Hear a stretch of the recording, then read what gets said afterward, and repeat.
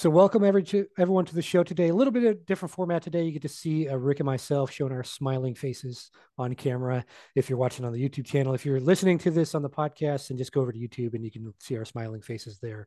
So for those that don't know Rick, Rick's a veteran. He's a former volleyball coach.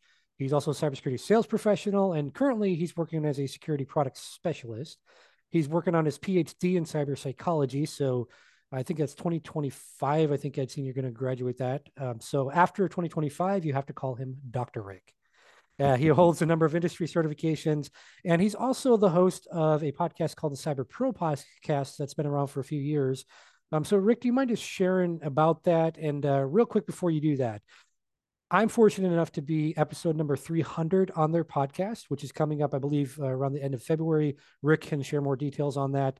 But think of it this way: Google search the movie 300 and just picture the main character of that movie with a dad bod. And that'll be Ken on episode 300 of the Cyber Pro podcast. So without further ado, Rick, do you mind just sharing a little bit about the podcast, what you guys talk about on there, and what they should expect, especially with my episode and how much For, cursing there is?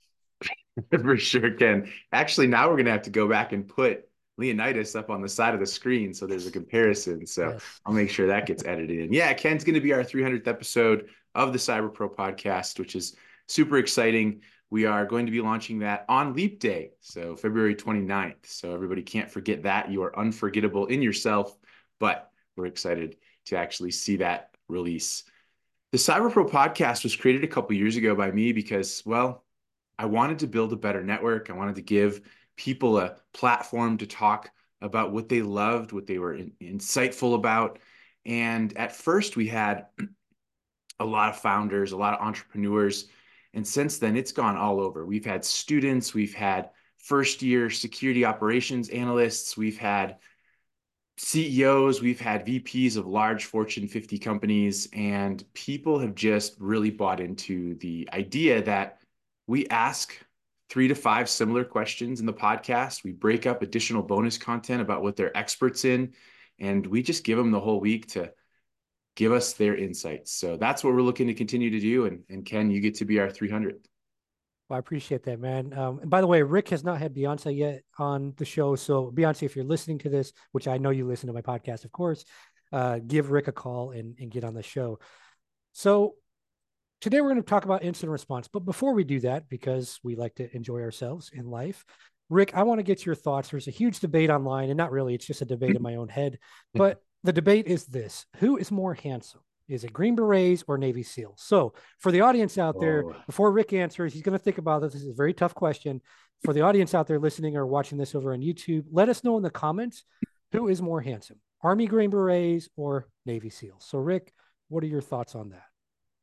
man, it's everybody in your comments is going to add 2 things. First off, if they're Marine, they're always going to say Marines, and we should just delete those comments immediately. Sorry, Marines, I respect you, but you're not handsome. And and then the next group of folks is going to jump in there are the Army Rangers. Again, sorry, Rangers, you guys are cool dudes. I served with a bunch of you that had that triple canopy on your sleeve, but it's got to be the Green Berets. The SEALs, you guys are better at your job than us, but we're pretty. We're definitely pretty guys. So Well, there you go. You have it, everyone. Let us know in the comments. And you know, there's going to be at least one Coast Guard and at least one Air Force in there. Like, look, Air Force is the greatest. But we forgive all of you for doing that, and we know the truth. Now that Rick shared the truth with us, we know the truth. So, anyways, without further ado, let's just dive in. So, I think most people listening to this probably have an idea, and many of them have probably done incident response. But maybe for some of the newer people that are trying to get into cybersecurity, they've heard incident response. They might have an idea of what it is, or maybe Beyonce is listening. She has no clue what incident response is. We love you, Beyonce. Can you just share, like, first off, what is incident response, at least in your definition, and why is it so important for organizations out there? yeah, for sure. And honestly, just real quick, if Beyonce and Taylor Swift wanted to write a song for us, they could. We would totally accept that.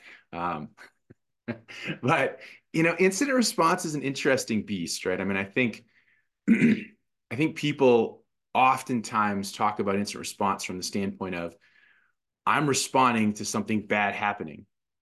But we start being more proactive with the planning stage, right? An instant response plan a business continuity plan, or a disaster recovery plan. All three of those have a place in your infrastructure. Without those plans, without understanding and preparing for what you need to respond to, you're likely going to have issues and oftentimes fail. And I think the focus is often on reactive response instead of being proactive through that preparedness. We talked about and made some jokes about who's the more attractive, special operations team. Well, as a special operator, it doesn't matter. You could put all of us in the same room, and the first thing we're going to do is we're going to throw our ranks out the door, and we're all going to sit around a table and figure out how can we prepare for every type of bad thing that could happen, every little bit of problematic issues that could arise. And we're going to attack that problem from 360 degrees, right? Looking at it from every window, from every skylight, from every door. How can we break through without firing a single round? And understand that if that has to occur, your response has already been trained. You know what your response protocols are. You know how to protect yourself and the people around you. And I think people forget that the best response is a good plan. So I think you brought up something good there, kind of subconsciously, if you will. We often talk about like diversity of thought. And I think your example you gave there, special operations teams coming together, again, cross-functional team, right? SEALs, Green Berets, some Rangers in there. I guess we'll throw a PJ in there from the Air Force. But anyways, maybe a compact controller. We need somebody that can work the radio. But you brought up a good point, right? That diversity of thought, because I can think through scenarios, Rick can think through different scenarios, someone else based on their background, their experience, their life experiences, they think of other things that might have happened that I never thought of, right? So that's why it's so important. And we talk a lot about diversity in cybersecurity, and yes, that of course means race, so they're not all a bunch of pale white guys like myself, but also that means diversity of thought, which diversity of thought is honestly the most important part of that, because when you focus on that, you naturally get people that look differently, that come from different ethnicities, that come from different backgrounds. I mean, you could have two pale white people like me in the room. One came from a millionaire family. One grew up very poor like me. Totally different experiences and thoughts to contribute to solving the problem. So I think you brought up a very good point there, that it really takes a team effort, and we tap into all those people's experiences, and especially around incident response, right? We've all worked at different organizations. We've seen different ways of doing things. Just because we do it a certain way at Ken Incorporated doesn't mean that that's the best way. Because maybe Rick's got a better idea because they've experienced different things at his company, and then he comes in, shares his thoughts, and now we can build a better IR team and better response to anything that happens because we've got that diversity of thought. So when we think of incident response, just kind of based on your own experience, Rick, are there some so let's say I'm somebody kind of newer coming in to my first cybersecurity role as like a SOC analyst or cybersecurity analyst. And okay, now I'm plugged into incident response, but I'm still like low on the totem pole, right? Like they're not going to be like, Ken, run this thing, right? Day one. They better not. Otherwise, you should run from that company. But are there certain things I should expect? Like, are some challenges that you've kind of gone through that might help those people out there that are getting into this area, or even those that are experiencing incident response? Are there some of the things you've experienced in your career that are maybe some challenges, and maybe talk about how you overcame them, whether as an individual or as a team? Yeah, I think you're not far off about, you don't want to put the onus on the new person coming in the room, that, fresh faced, but you have to remember they're still part of your team. They may have picked up an educational component, or like you mentioned, they may have a different life experience. One of my colleagues that I worked with when I was doing investigative response, forensics and things like that, the boss was a former Delta Force guy. I was a Green Beret, and this guy came in and he used to do construction, right? He owned his own home building, and the first thing he came in and saw as we were trying to educate him on how to do a investigation was, well, this is like looking for the electrical cables running next to your plumbing. When I build a house, I need to make sure that they're separate.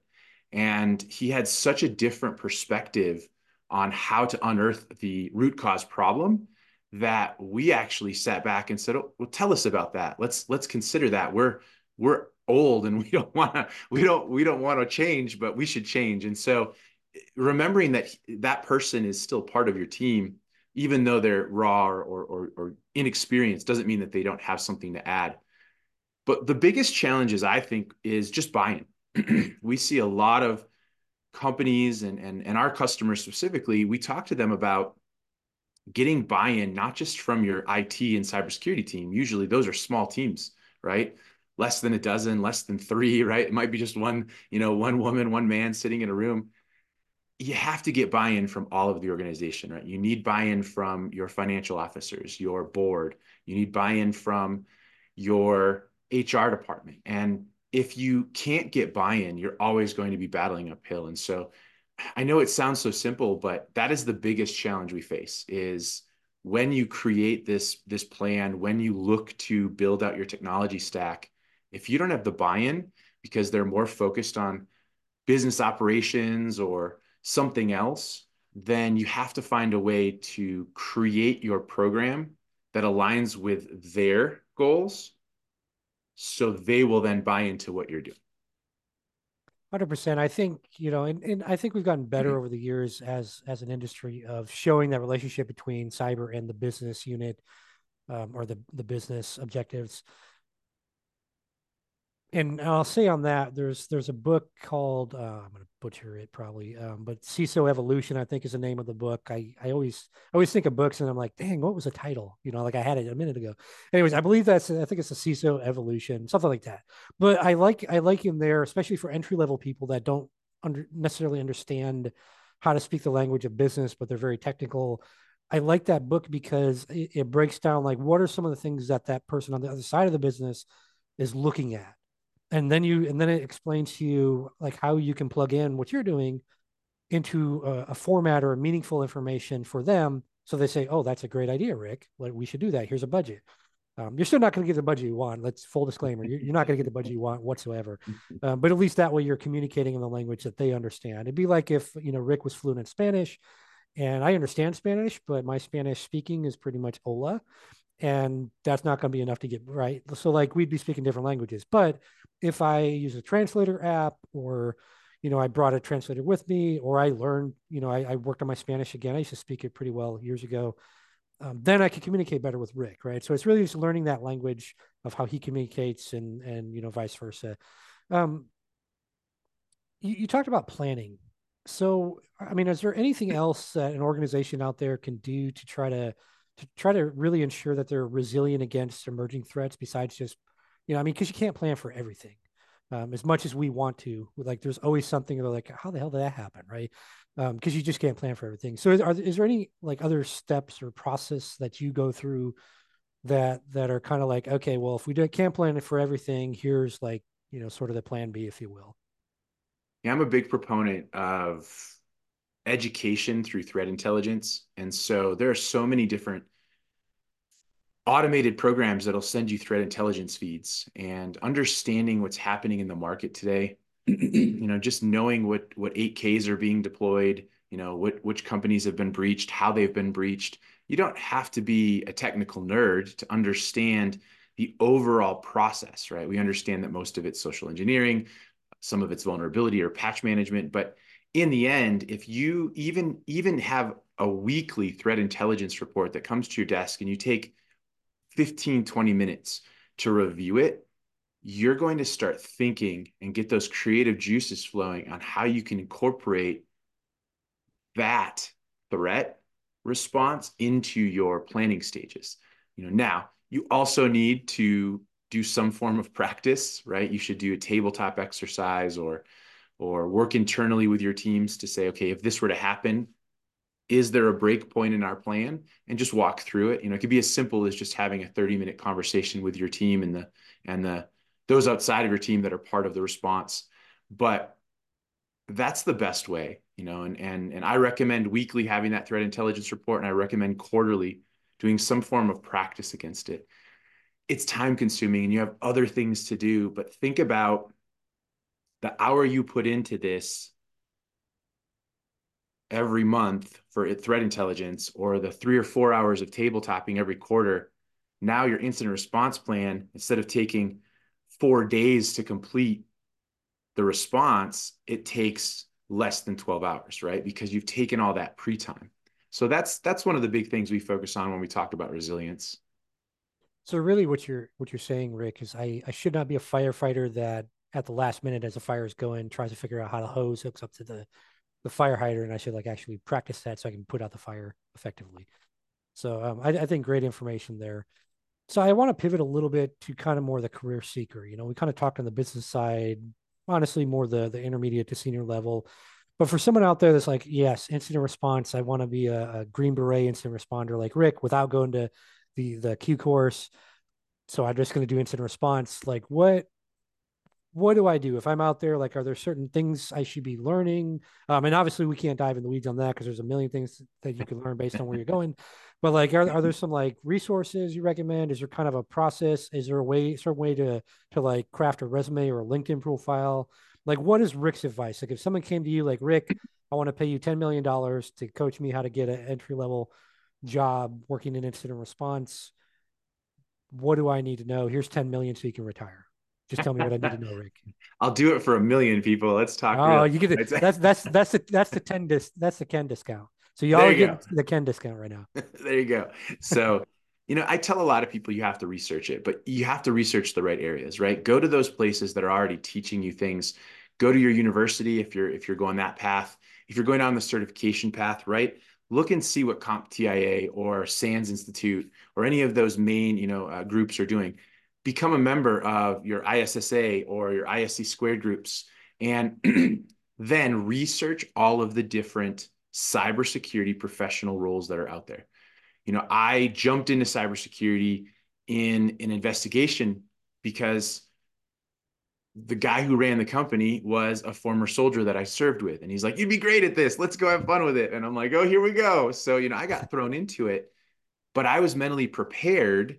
And I think this is the big thing when you do the research, also consider what it takes to prepare your mind for that type of role, right? It's easy to go into sales. No offense to myself, I am in a sales role right now, but it's easy to go into sales. But a security operations center, analysts, engineers, threat intelligence, threat hunting, threat response, right? Incident response, especially, have different levels of mental stress and rigor. And so if you're not prepared for that, you have taken a huge disservice to yourself. And what I mean by that is you are going to burn out because it is like being in combat. Incident response, if you're a responder and you're good at it, you are constantly trying to reactively and efficiently respond to something bad that's happening. And while you're not getting shot at, right, while you're not getting bombed, you're still sitting in a room going, oh, this is insane. I need to figure this out. I need to stop this from happening. Why does Barb in accounting keep clicking on cat videos and all that other fun stuff? But I need to be mentally prepared for that. And so as you research those professional roles, I recommend you go on LinkedIn, you do a quick search of people who have done it for 5, 8, 10, 20 years, and you simply reach out and say, hey, could I take 20 minutes of your time? Could I talk to you about what the job looks like, how I can become certified, and then how can I stay in the role as long as possible? I would say 90% of the professionals in the market are going to give you those 20 minutes and they're going to give you some great insights. I consistently once a month talk to at least a handful of students, high school and college, and it's an open forum. I just simply say anyone who's interested that's a high school or college student looking to get into the role, I'm going to give you guys 20 minutes to ask me just a barrage of questions. And they love it. They get it. And I feel like they are going to be better prepared. So I'll just add there, make sure you have a LinkedIn profile picture because a lot of analysts are going to be like, oh, you must be a threat actor that's trying to get me. So the more you are actually like a human, the better off it is. And you may not, Rick's a little different. Many people may not do a phone call with you, but they may say, look, you can just, shoot me your questions via DM. So have your questions ready. If they Yeah. say that, that way you can send them over. So you're not like, oh, I'll get back to you in 3 weeks. They're going to forget all about you. You're going to get buried under 1,000 other messages. So just general networking 101 stuff, right? Like that I see a lot of people for some reason don't do. So please do that. Make sure you're a real person. Some of you have very sketchy looking LinkedIn profiles. So get your profile right. I've got free videos on the YouTube channel on how to do that. get all that stuff in order, then reach out, and you're more likely to get a response, and especially the response you want, and not a fu. So I'll leave that there. And by the way, Rick kind of brought this up in passing, but if you are working or if you get hired as an instant response role and you find yourself being shot at, it's probably not the right job for you. You should probably move into some other area of cyber or a different company, because you really shouldn't be getting shot at. Although, if you work in the government space doing this stuff, you may get some other governments not happy with you, and we'll leave that like it is, because I know some people in that area. So, Rick, I mean, any final thoughts or advice you want to share with the audience? It could be around instant response, could be around cybersecurity in general, sales, could be life advice. You can share your password if you want to. It's kind of up to you. The floor is yours, Rick. No, I appreciate that, Ken. I think it's education and awareness, like Ken's podcast, like the Cyber Pro podcast, like all of the different events and conferences you can go to. Maybe you're not jumping straight into the deep end and going to Black Hat every year, but maybe you're working up towards it. Maybe you're going to DEF CON. Maybe you're doing some of your local ISSA stuff, and just really trying to dig in. I think the most important thing that I've learned from cybersecurity, right? I can go and put an incident response plan into place, in 30, 60, 90 days. I can practice it. I can do everything right. And you're still going to have failures. And until everyone is willing to share those failures and not worry about this cone of silence or secrecy around cybersecurity, we're always going to be on the defensive. And so go network, go talk to your brothers and sisters in arms, for lack of a better term, and just simply go be open, because the bad actors know what you're doing, whether you're trying to be quiet or not and secretive about it. So just, instead of making a new mousetrap, go make a better one that you can just protect your organization and everyone else's. So